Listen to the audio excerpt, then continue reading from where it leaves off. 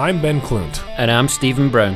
We're two entrepreneurial professionals based in Spokane, Washington. Join us on our journey to make 2019 the most prosperous of our lives. We'll bear all as we strive to improve all aspects of our business and our health and fitness, as well as our relationships personally and professionally. We aim to offer impactful insight into our business and personal lives. We'll share the good, the bad, and the ugly throughout our journey, with the ultimate goal of our business and fitness being in the best shape of our lives at the close of 2019.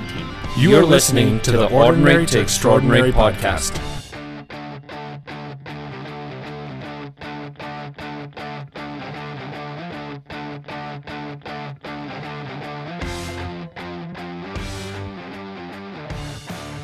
Well, Benny Boo, we're recording.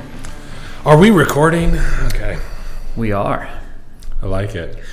Welcome to Ordinary to Extraordinary. We're here on a Monday afternoon where fall basically officially started today, I guess. I heard that autumn kicks off today. Wait, is it actual official? I just meant because the weather changed. No, I think it was actually official, like the change to autumn today is what I heard on the radio this morning. But maybe they were just saying it like you were too, just kind of loosey-goosey. Yeah, maybe. But I don't know. Well, so Ben, I need you to frame this for me.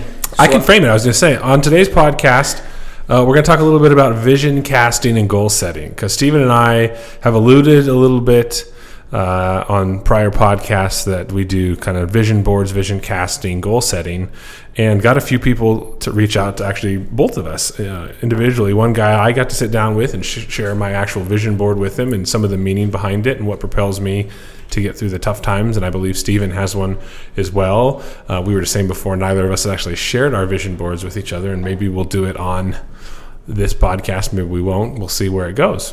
Mm-hmm. But so today we're going to talk a little bit about vision casting and goal setting. So there we are. You wanted me to tee it up? Yeah. Teed.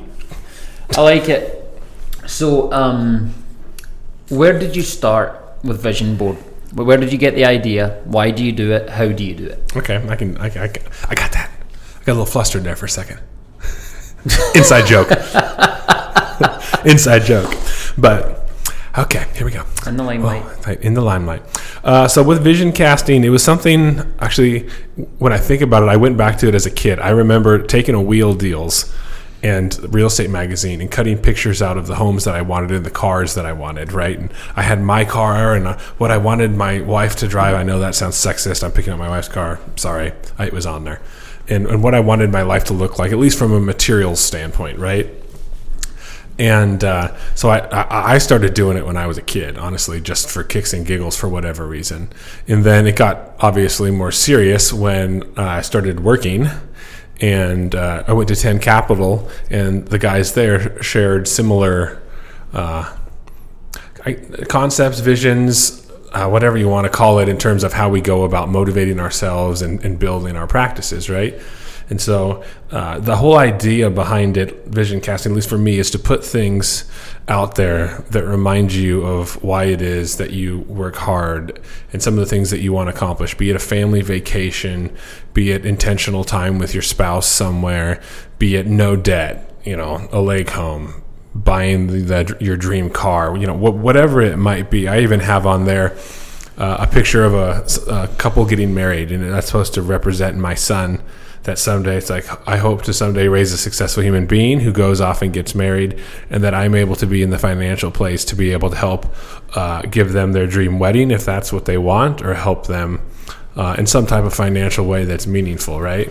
So a lot of the things on my vision board happen to stem from, I want to be able to provide opportunities that people might not get otherwise, which are usually tied to financial, You should make a deal with Weston that if he runs away and elopes to Vegas and gets married by Elvis, that you'll just give him $100,000, because that's what his dream wedding's going to cost, or her dream wedding's going to cost. And that's okay if that's what it is. And if I have the ability to do it, I love to see people happy, right? And to be able to provide opportunities that they might not otherwise get.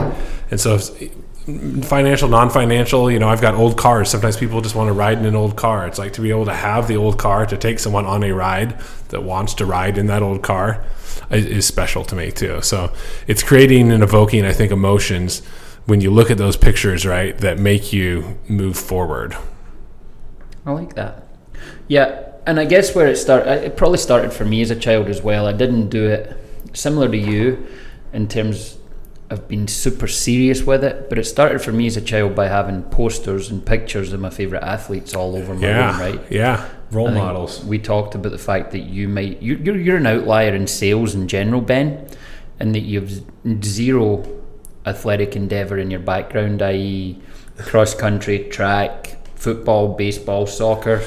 So I did 6th grade. I did softball in 6th grade, and I did a football camp for my sophomore year, but that was it. Then I figured out that it was the same week as we were supposed to be at the lake. I'm like, well, this sucks. But where I'm going with that is that I was surrounded by the people that I wanted to emulate, the places that I wanted to go. And I guess when it all boils down, in a sense, I failed because I wasn't a professional athlete.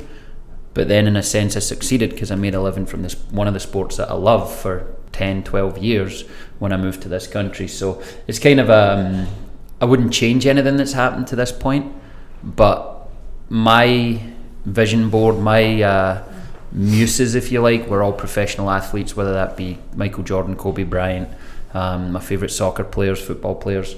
My room was like a who's who of athletes. My mum also just recently told me on the phone that she found all of my cards and stuff as she was having a clear out in the loft, and asked if I wanted them still, and I was like old football, baseball cards or something? Mostly basketball, but there's a lot of money in that collection.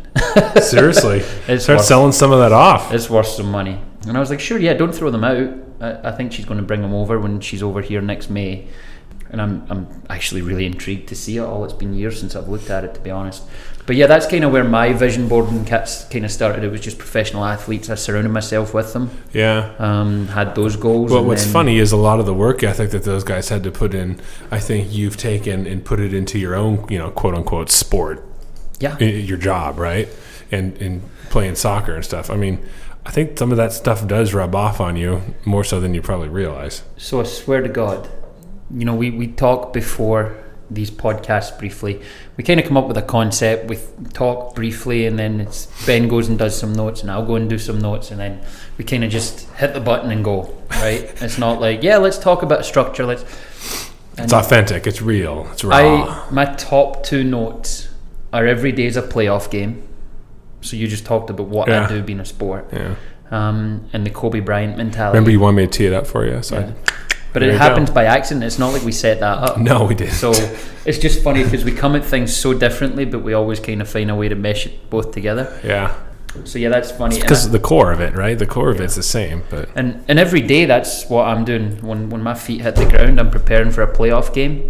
I'd prepare every day the same, and I try and win every single freaking day. Sometimes you don't win. Sometimes you do. Well, it doesn't always have to be a big win, right? Yeah. It's like every day, if you just make an incremental small win, step in the right direction. And it might not even feel like a win someday, and it might not even feel like a win until you look back a few weeks or a year down the road and be like, wow, that day was actually instrumental. Like you look back at some days when you met somebody, you think of it and you're like, that was just a day, and like that was actually a pretty shitty day, because when I think back to what other stuff that happened, but then you met this person, and a year or 2 or 3 or 5 later, something happens that is like a big turning point in your life, and you didn't even realize that day was meaningful. Yeah, and that's kind of, I guess, coming back to the athlete thing, and Kobe Bryant is literally just an amazing person from start to finish, and I know that there were some allegations there near the end of his career. Whether that did or didn't happen, I don't even want to talk about.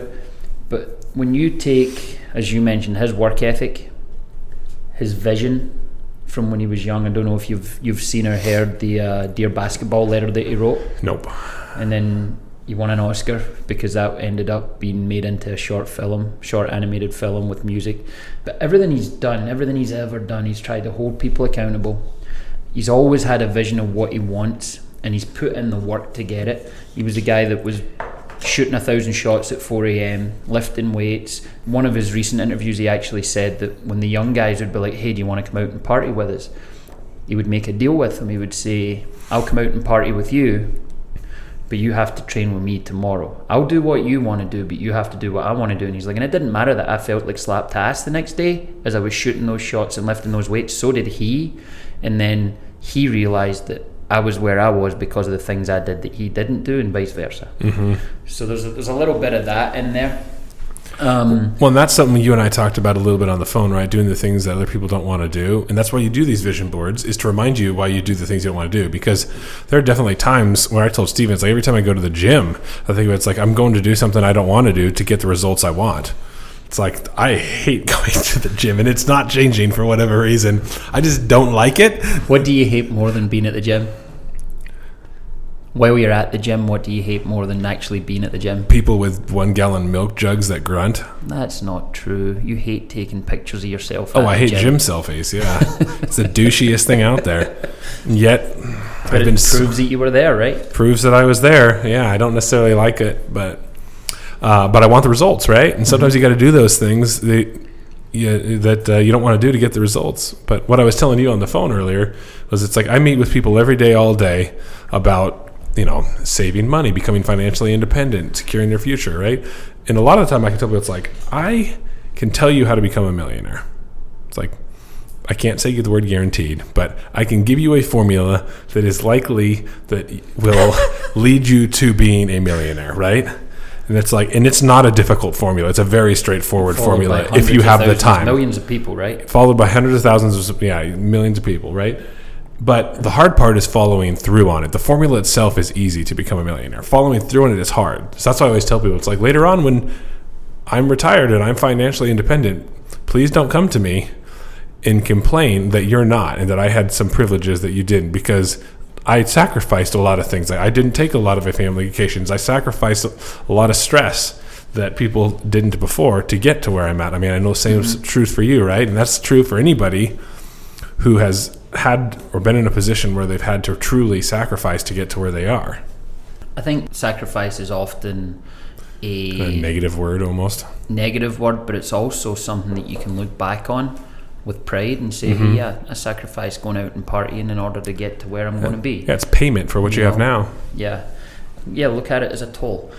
I think before we actually get into the specifics of a vision board and talk about everything on a vision board, I think there's 2 things that you have to commit to. The first thing is, do you have a fixed mindset or a growth mindset, right? So that fixed mindset, in my opinion, is that things are the way they are. You can't change them. You can earn this much money. Life happens to you. You're a victim of the circumstances that you were either born into or find yourself in at any given moment. Whereas a growth mindset is, I am where I am, but I know where I can get to. I'm not going to be a victim. I'm going to be successful despite the circumstances, and nobody's going to stand in my way. Nobody's going to stop me.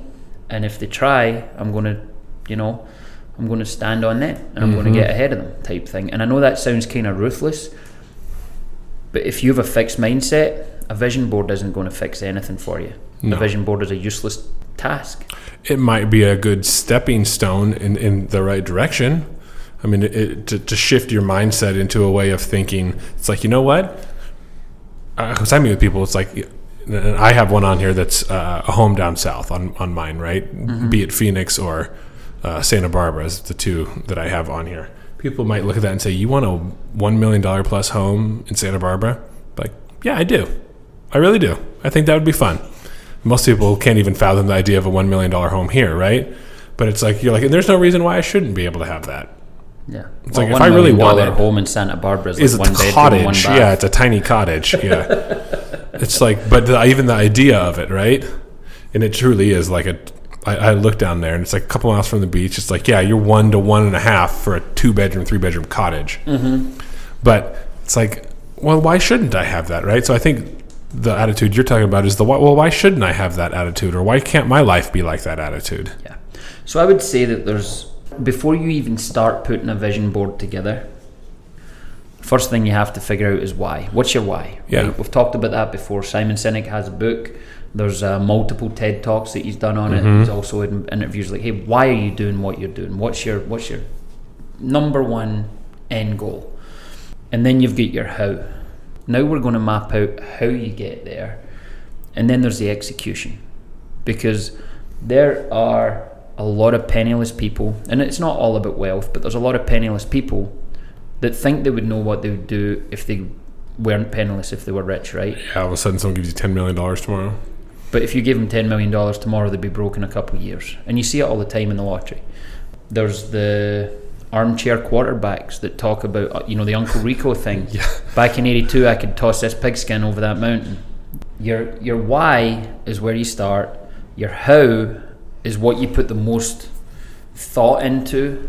Yeah. And then the execution's where you earn it, where you go and you put the blood and the sweat, right? What is it The Rock says? Blood, sweat and respect. The first two are given, the last one is earned. Well, and I would say the vision board portion is in that why, right? And to help you remember why. So it's not, that was an entire process of success, I think, that you just described. Mm-hmm. Whereas the vision board and vision casting is in that why portion. So identifying, what is it that's meaningful to you? Is it your family? Is it, I know somebody who likes to go out bird watching and take pictures. Is it time in nature? You know somebody that actually does that? Yeah, and goes out and takes a lot of pictures.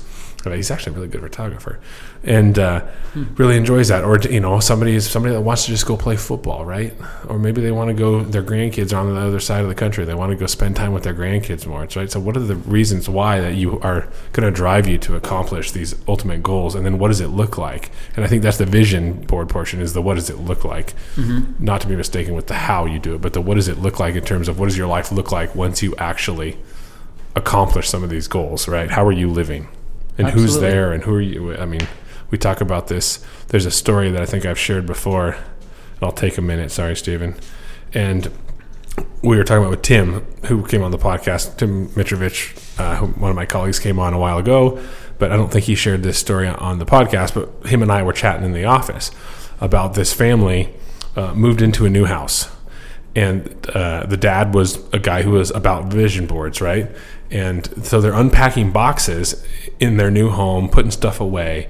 And one of the little kids pulls out this old piece of paper, and it's the dad's old vision board. And the little girl's like, Daddy, why is our new house on this vision board? So this is actually a true story. And the guy's like, what do you mean? Like, why do you mean, why is our house on this vision board? And so it was actually the house that they had purchased was actually on his vision board from years and years ago. It's like, God. And so it was just talking about the power of vision casting and how it's like, if you put it in your mind that like you're going to get this, it's like, there's a much greater likelihood that you're actually going to get it. But I thought that was the craziest freaking story. So can I come back before we talk specifics of your vision board and the things that I desire? What would you say to somebody that said that's a bunch of hippy dippy mental bullshit? I'd just say they're a personality that doesn't identify with that. Fine. It's been scientifically proven, but I don't care. If you like it and it motivates you, great. If somebody else doesn't like it and it doesn't motivate them and they think you're hippy dippy, tell them to pound sand. I would say that mental health is so freaking important that this is a major part of mental health. If you don't know your why, if you don't know your how, if you don't know where you're going, if you have zero idea of where you want to be in 5 years, 10 years, 15 years, it's not to say that it plays out like that, but if you haven't given it a thought, if you're not at least casting forward and going, yeah, I would like to be a public speaker, I would like to, play professional sport, or maybe I want to be on radio, maybe I want to do something, maybe I want to play golf at a higher level, whatever it is. If you're not projecting in all parts of your life, whether that be work, play and everything in between, then does your life not seem like a little hollow? Yeah. And you're literally saying the things that you want, the things that you sit around and talk about with your friends. Oh, wouldn't it be great if we could go to the mountains this weekend? Well, you freaking can. Maybe not this weekend, but you can certainly plan for it. If you start planning for it, if you start putting money aside here and there, if you do this. So I would say that your mental health is so dependent on having something bigger than the today. Mm-hmm. You want to win every day. You want to be great in this day. But you also want to be able to look forward and go, here's where I want to be in a year. I'm not so good at this. I'm going to work on that. I'm really great at this, so I want to give time back for that and show other people how to get there.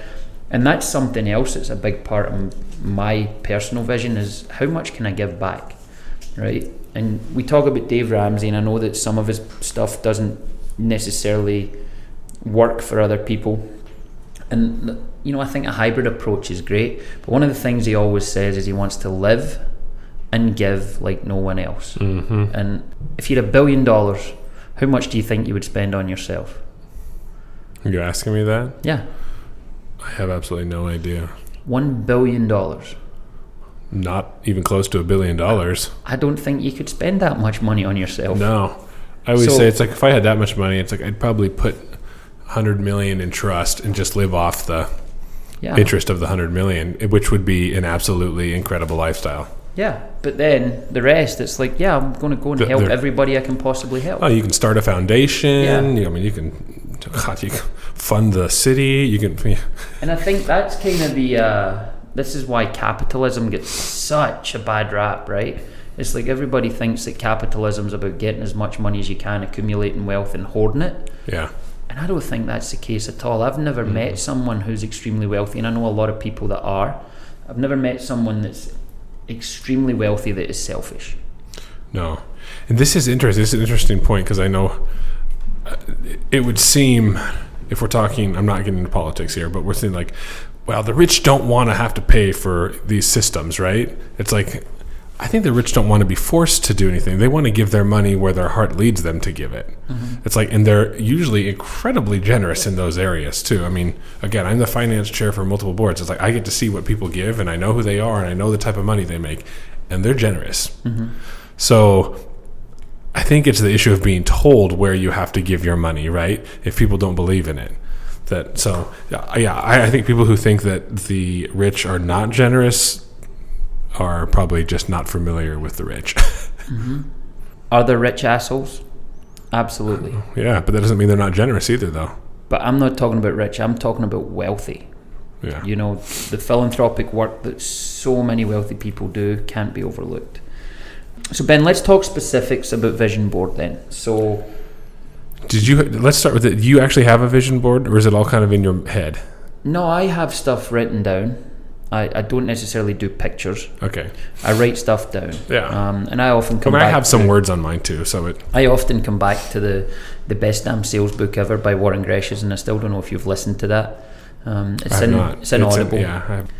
But he often says, he uses that lottery analogy. He's like, if you won the lottery tomorrow, what would you spend it on? And people are like, I don't know. And he always says the guy he has the most respect for is the guy that they ask in the gas station, and it's kind of a joke. He's like, the guy says hookers and cocaine. He's like, at least that guy knows what he's going to do with it. He's like, so then his point is, it's going to literally blow through it. If you can't think about yourself being that wealthy, how are you ever going to be that wealthy? That's and so funny. Be successful, right? Laura and I play that game in the car. It's like, if you had $1 million, $10 million tomorrow, it's like, what would you do? Like, would you still work? What would your life look like? I wouldn't work in the sense I work today. Yeah, me either. I would have endeavors. There would be things that I woke up. Yeah, I would still wake up at 4 a.m. every day, and I would still do my thing. And I mean, you look at, Oprah, the Miracle Morning. We talk about that. Yeah. Successful people, they don't have to work another day in their life, but they still choose to do it, because without purpose, without that, hey, here's the greater purpose, and I want to give back, and all the rest of it, it kind of comes back to what we talked about. But yeah, Warren Gresham is always talking about the fact that if you can't think it, how can you achieve it? So for me, it's about writing things down, and he says that a goal is a dream until it's written down with a date. Here's when I'd like to achieve this by, and he says, and you haven't failed if you haven't achieved it by that date. The date can be a sliding scale. Maybe you want to do it by 2020, but you're not quite going to get there till 2022. That's still successful.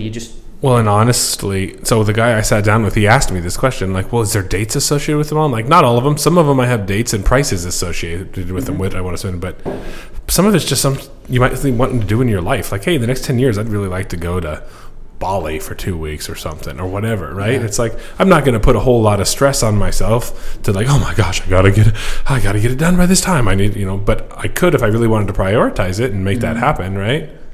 Yeah. But yeah, I don't think the dates matter as much as they really need to. Sliding scale. Yeah, and the email I discussed with you from a friend who wants me to do basically a retreat for our staff. I'm struggling with it, and I asked her to kind of define parameters, and I said, look, I don't want to walk in and have give a presentation and then the next day you're dealing with 5 people leaving, because that's essentially how I feel about your industry. And I won't say what industry it is, but I'm like, I want to give them purpose and I want to give them meaning. If I've got an hour to present to them, they might be gone.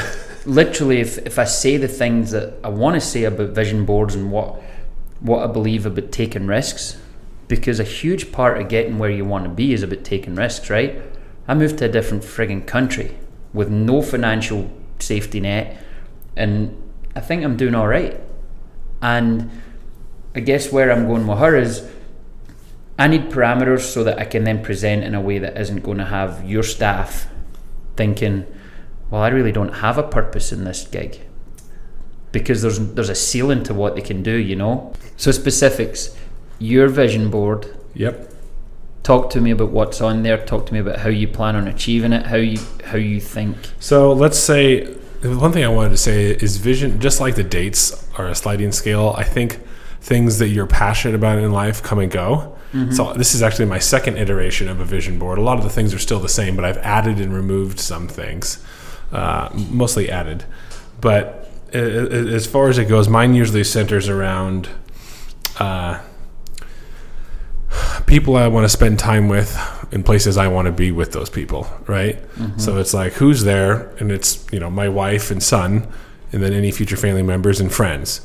And so, I have gotten specific on some things and have pictures associated with them. I also have words on here like admiration, legacy, respect. It's like, I want to be admired for what I do. I want people just like, God, he really worked hard. He really cared about his clients, and he was a good father, good husband, and really tried hard. It's like, and I don't think people can, this is a hard one, right?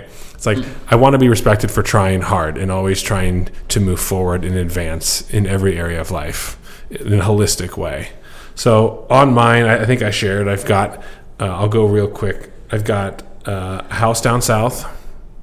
I've got acreage in a big old barn and what I want the barn to look like and where the acreage is and the price and how big the house would be. I've got one goal is to do one flying vacation a quarter.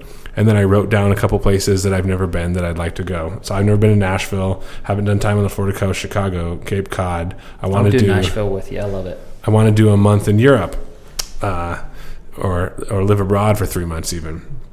I have an old truck on here because I've always wanted an old C10, C20 type pickup. And and part of that I even wrote down here is the legacy, the car legacy, right? I love cars. Mm-hmm. So it's like to be able to have the money to fix up and restore and keep some of these old cars. And I've always wanted a community-oriented business. So I've got a picture. You'd like this place. This place is called The Saloon in Ventura, California. I think I've been there. Seriously? And it's a super cool bar, and I want to open some community-oriented business where you come and are interacting with people on a daily basis, right? So it's just being in community with people. And then I shared the wedding one with my son. And then I have one that's just a picture of financial independence. It's the cross signs of financial independence. And I've got a dollar amount. I won't really tell you what it is on here. But I've got a dollar amount written down that I want by the age of 40, and it's enough to be financially independent. And because then at that point, it's like right? Financially independent, retire early. Yeah, I'm the FI part is what I want, the financially independent. I don't necessarily want to retire early because, like you kind of alluded to, that purpose. I think having a purpose outside is important. Mm-hmm. And then I've got a picture of a boat. A money pit. A money pit. A big old nice looking floating money pit. But when I see a boat, what I see on that boat is like I see that out on the lake with your family, a day at the sandbar, cooler of beer, kids are floating, we're out surfing behind it, we're having fun, right? So it's hard to put, it's hard to beat something up like that. We're like, when I can buy good times with my family, mm-hmm. I'm like, that's pretty cool. So mine looks a lot like yours, with minus the pictures. A lot more sport. Yeah, I'm sure. So I have a sports bucket list, and when we were talking about personal goals, I'd forgotten all about it. We kind of beat each other up for not having personal goals. Yeah. I literally have a bucket list that includes some of the best sporting events in the world, everything from the Kentucky Derby to World Cup finals to WrestleMania to NBA finals, Super Bowls. Did I say Super Bowl already? I don't know. I don't think so. And I've knocked a lot off. I want to go to every football stadium in the country. I want to go to every baseball stadium in the country. I want to go to a Stanley Cup final Jenna's going to appreciate that, by the way, even though I'm not a hockey fan. Did you just say her name? I did say her name. You can edit that out later. Why would I edit it out? I don't know. Just because you wouldn't let me talk about it before. Still a sensitive topic here at the O2E headquarters.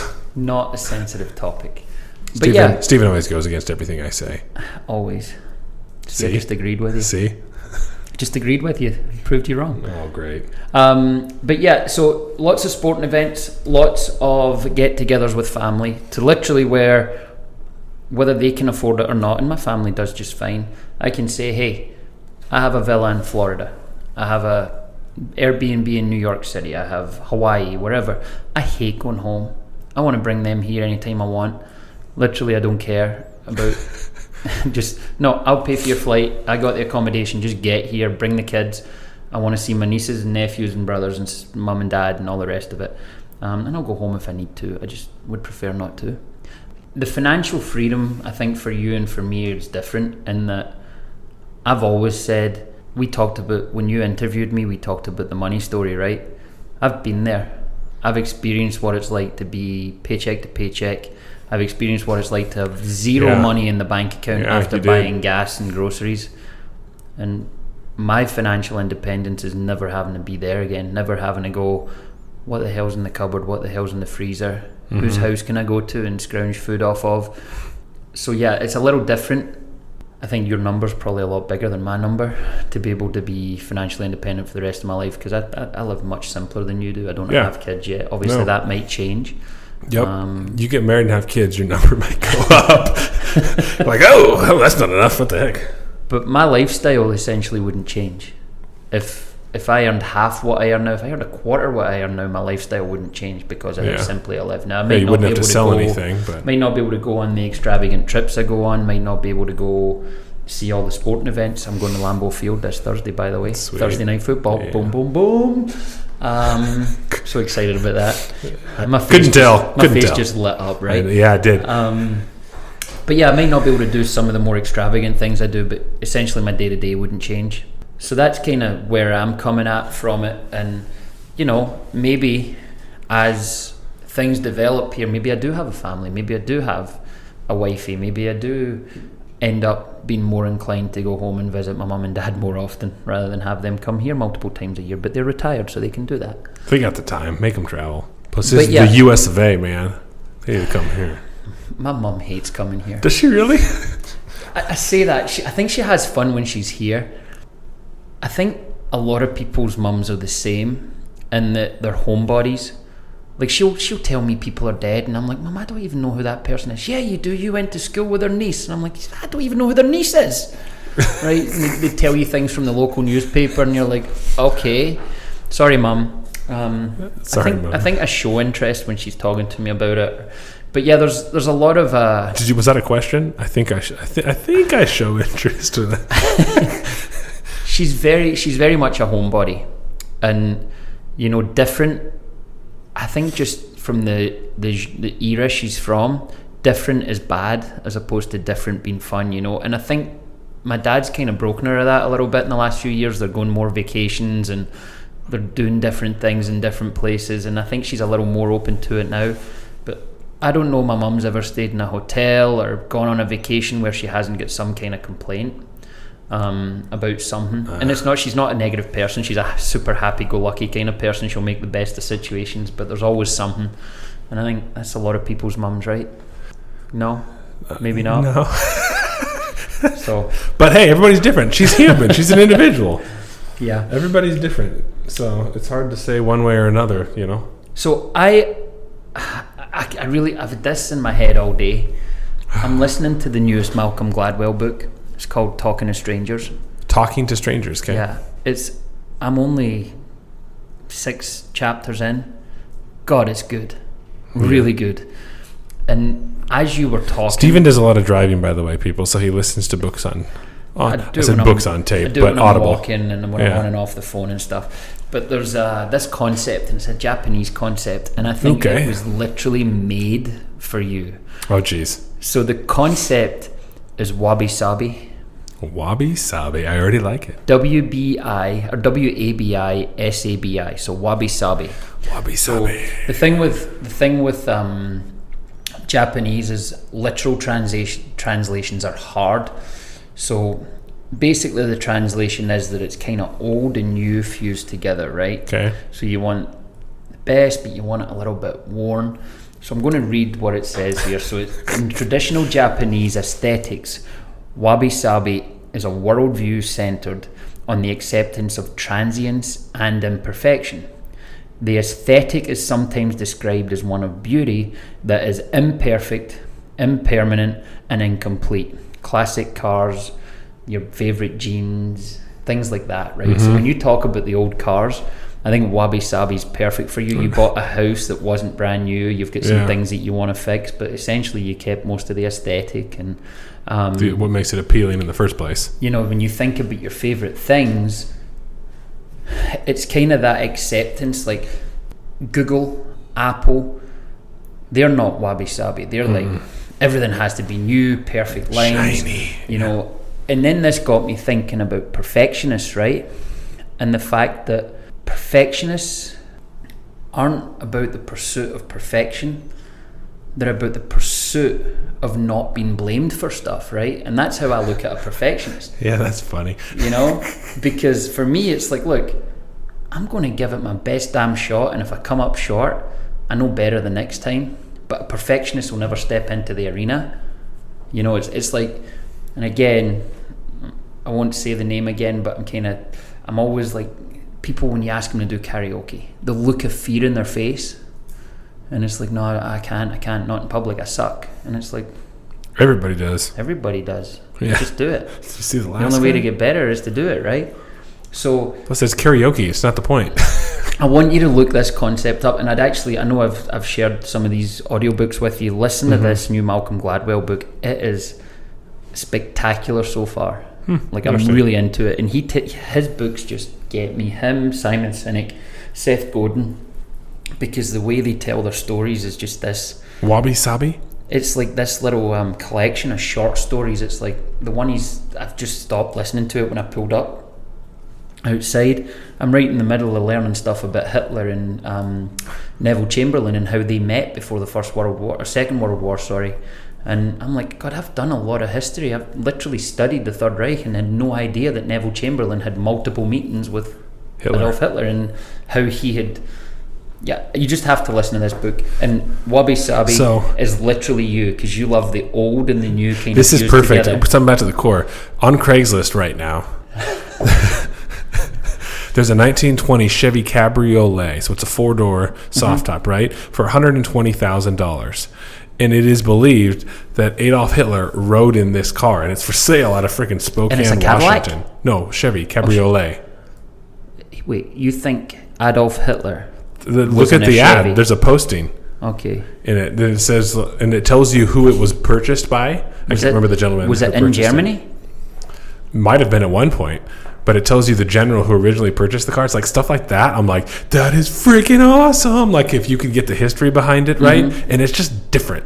Yeah, It's something that's that, Wabi that- Sabi. So yes, Wabi Sabi. That's my freaking 1985 Chrysler LeBaron convertible that nobody would. I always joke, it's like, it takes a big man who's confident in himself to drive that car. Yeah. 1985 LeBaron. It's different. It's weird. It would never be anybody's daily driver. Yet I love driving it. Well, if you wanted perfect, you'd walk in and get one right off the showroom floor, right? Well, and you know what? It's been totally redone. It's almost perfect. But it's so different. Here's the thing. We talked about Apple and Google and how they're not Wabi Sabi, and everything is such a strange term, and it's fun Wabi to say. Sabi. It's so fun to say Wabi Sabi. But we're literally just released the 11th iteration of the iPhone. Yeah. So even though they release what they believe to be perfect, they're always trying to improve it. Yeah. And I think this kind of ties back to that. So is the iPhone 3 Wabi Sabi? Well, it is, yeah. Yeah, if you Everything's have the iPhone Wabi Sabi 3. because it's old. until you say, hey, that's perfect and I can't improve it anymore, everything's Wabi Sabi. So if you've got 10.1, 10.2, right? Everything's always new. The prior one was Wabi Sabi. So yeah, I was just, I don't know why I been so excited about Wabi Sabi all day, and then it just kind of tied in what we were talking about. And then the perfectionist thing, I genuinely believe that when someone's a perfectionist, so when you, and this is kind of talking about the vision board, when you're putting your vision board together, don't look for perfection. Yeah, throw some Wabi Sabi on there. And understand that in order to get to what your vision is, there's going to be a lot of failure. Tons of it. And if there's not, you didn't aim high enough. Yeah. If it comes easily, you didn't run fast enough. And this kind of ties in with something that I've also been thinking about over and over and over again for the last 6 months, that winning and not losing, and this, when this podcast is released, it's going to be after our interview with Corey Jepson, so that was last week, right? We did that. And I wish I could have verbalized this at the time. Oh, yeah, in our discussion. Because he called me out for having this desire to be number one. And if I'm not number one, I'm disappointed to an extent. It doesn't mean that I can't see little improvements and take positives from those small improvements. But literally, I want to be the best at everything I do, whether it's playing golf, playing basketball, selling Heartland, playing Tiddlywinks, which is a game I have to introduce you to, by the way. I want to win. I don't want to play that game with you. That sounds wrong. But I think winning and not losing are super different. And a lot of people set out not to lose, and they're not willing to take the risks on their vision board, and then the execution of getting to the vision board. Because the fear of failure. Because there's that fear of failure. So your vision board should literally be your wildest dreams, fantasies, adventures, everything you've ever wanted to do. And guess what? Some of it might not be achieved in your lifetime, but if you aim for it all and come up a little bit short, which again is kind of cliche. It sounds so cliche, doesn't it? And kind of remember the quote that you and Tyler made fun of me for, that I have on my coffee cup? No. Aim for the moon, because even if you miss, you'll land amongst the stars. Yeah. But it's true. Also on this, we didn't think this was going to be a long one, did we? And we're I figured it'd be about 45 minutes. Yeah, we're 45 minutes in now, give or take. I made some notes on something, and I don't know what I was listening to. I'm always listening to shit. Well, we can wrap it up here soon then, if you made notes. But this, I think these are my words actually. I just heard something and I was like, I need a way to verbalize this, and I thought about it, and I made these notes. I talk to my phone all the time. Me too. When I'm listening to books, I'll pause and I just make these little voice notes. And like, if other people look at them, they'll think I'm a friggin' maniac. But this was from I think quite often, coming back to the fixed and growth mindset, when people in their careers, so your career should be part of your vision board, right? What you want, where you want to start, where you want to be in the middle, and where you want to be. It's kind of a big part of your life. So you spend a lot of time at work. If you don't, lucky you, but to be successful at most things, you're going to have to work. Yeah. I kind of came up with this where you're given authority, right? So you can get a title. I can say, hey Ben, you're Stephen's boss today, and you're my boss for 2 years. Doesn't mean that you're good at it, doesn't mean that you're better than me, doesn't mean that I'm worse than you or better than you, but you're given authority by someone, right? It's then on you to take responsibility.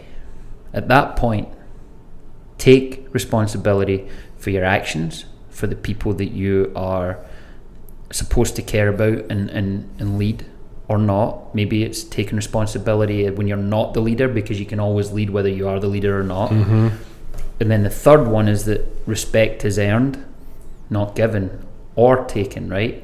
The only way I can earn your respect is to, day in, day out, give you what you need physically, emotionally, as a friend, give you guidance when you need it, give you counsel when you need it, and sometimes just give support. You nothing. Yeah, just be there. Just be there. So I think somehow profundities. So authority is given, responsibility is taken, and respect is earned. I like it. Good stuff. And I think if you approach your vision board with that in mind, with your career and even your personal life, like those three things are so prevalent across so many different walks of life, then you can be successful. I like it.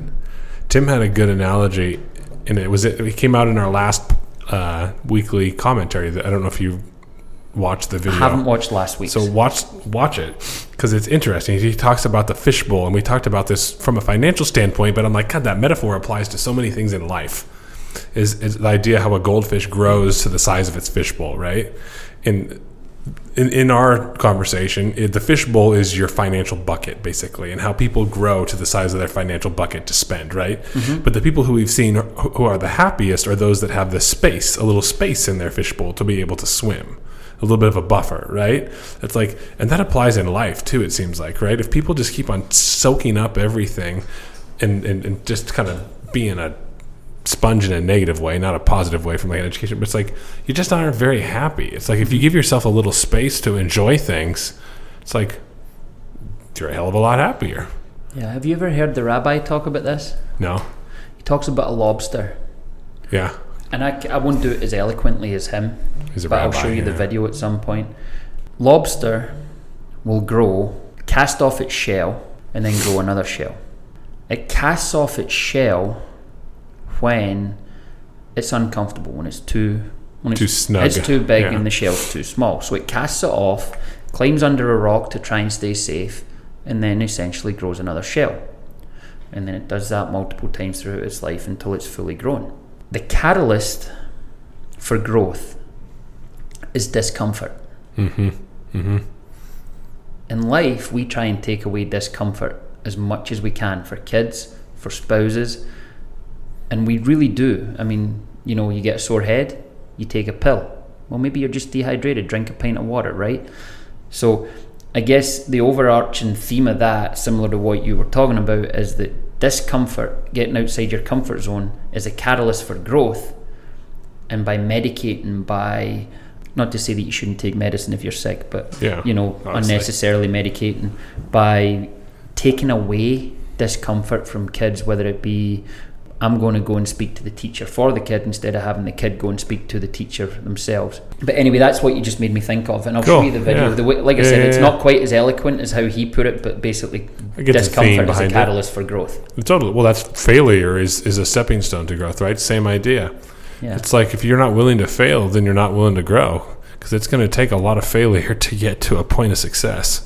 So that was a good note to leave it on. Yeah, we could probably talk about this for longer, but I think it's a good way to leave it. I think if you really do want to do a vision board, Ben's is great. I'm willing to sit down and chat with anybody about this. I love talking about goals. I love projecting goals. And sharing your goals motivates you.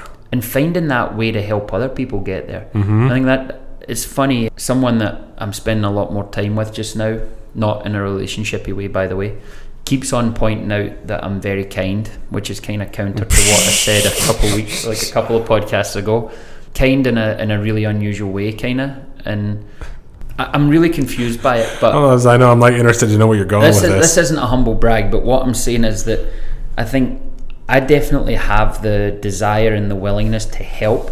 Yeah. I'm not the hey, fuck off and figure it out on your own kind of person. Sorry, we just made this explicit. I thought we were good up to this point. I know, you just had to get it in there, didn't you? Somebody contacts me or somebody says, hey, what do you think about this? Quite often they're going to get an opinion, and they're going to get more than just an opinion, but a willingness to, hey, let's continue this. Let's get coffee next week. Let me help you. And I think that's something that we can probably develop this podcast to where we're helping more people. Probably. Well, it's that servant leader mindset, right? Yeah, I hate that term. I think it's so overused. I was going to say, you hate it just because other people are using it. Anything that somebody uses that is overused, that was air quotes with that, Stephen doesn't like. The people that are using it that I know that aren't servant leaders, that are very deficient in servant leadership. Yeah, they just tainted the word for you. Yeah, it's tainted. I don't like the term. I love the concept. So. Well, and that's what we need to buy into. Is the concept. Yeah. So, us on social medias. On the social medias, Facebook, Instagrams, Ordinary to Extraordinary, O2E Journey. Why do you always say it without the? The Facebook? The Facebook, the Instagram, the Google, Why the interwebs. Because I'm English? What are you talking about? You're really not with that name. Klunt? Klunt is 100% German. It is German. But I was But born yeah, here, so I'm American. If you can, rate us on the iTunes, give us a star review or star rating. If you want to write a review, that would be wonderful. That'd be awesome. Share us with your friends. Yeah, thanks for listening. And until the next time, be good to yourselves and to each other. Boom.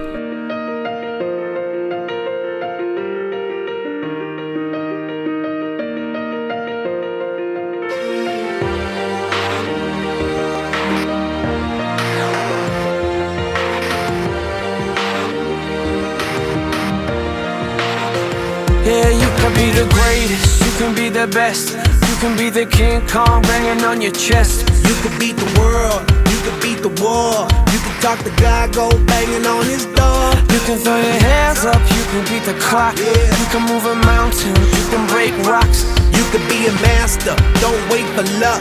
Dedicate yourself and you gon' find yourself Standing in the Hall of Fame, yeah, and the world's gonna know your name, yeah, 'cause you burn with the brightest flame, yeah, and the world's gonna know your name, yeah. and you'll be on the walls of the Hall of Fame. You can go the distance, you can run the mile, you can walk straight through hell with a smile. You could be the hero, you could get the gold. Breaking all the records they thought never could be broke. Yeah, do it for your people, do it for your pride. Are you ever gonna know if you never even try? Do it for your country, do it for your name. 'Cause there's gonna be a day when you're standing in the Hall of Fame, and the world's gonna know your name, 'cause you burn with the brightest flame, and the world's gonna know your name, and you'll be on the walls of the Hall of Fame. Be a champion, Be a champion, be a champion, be a champion. walls of the Hall of Fame.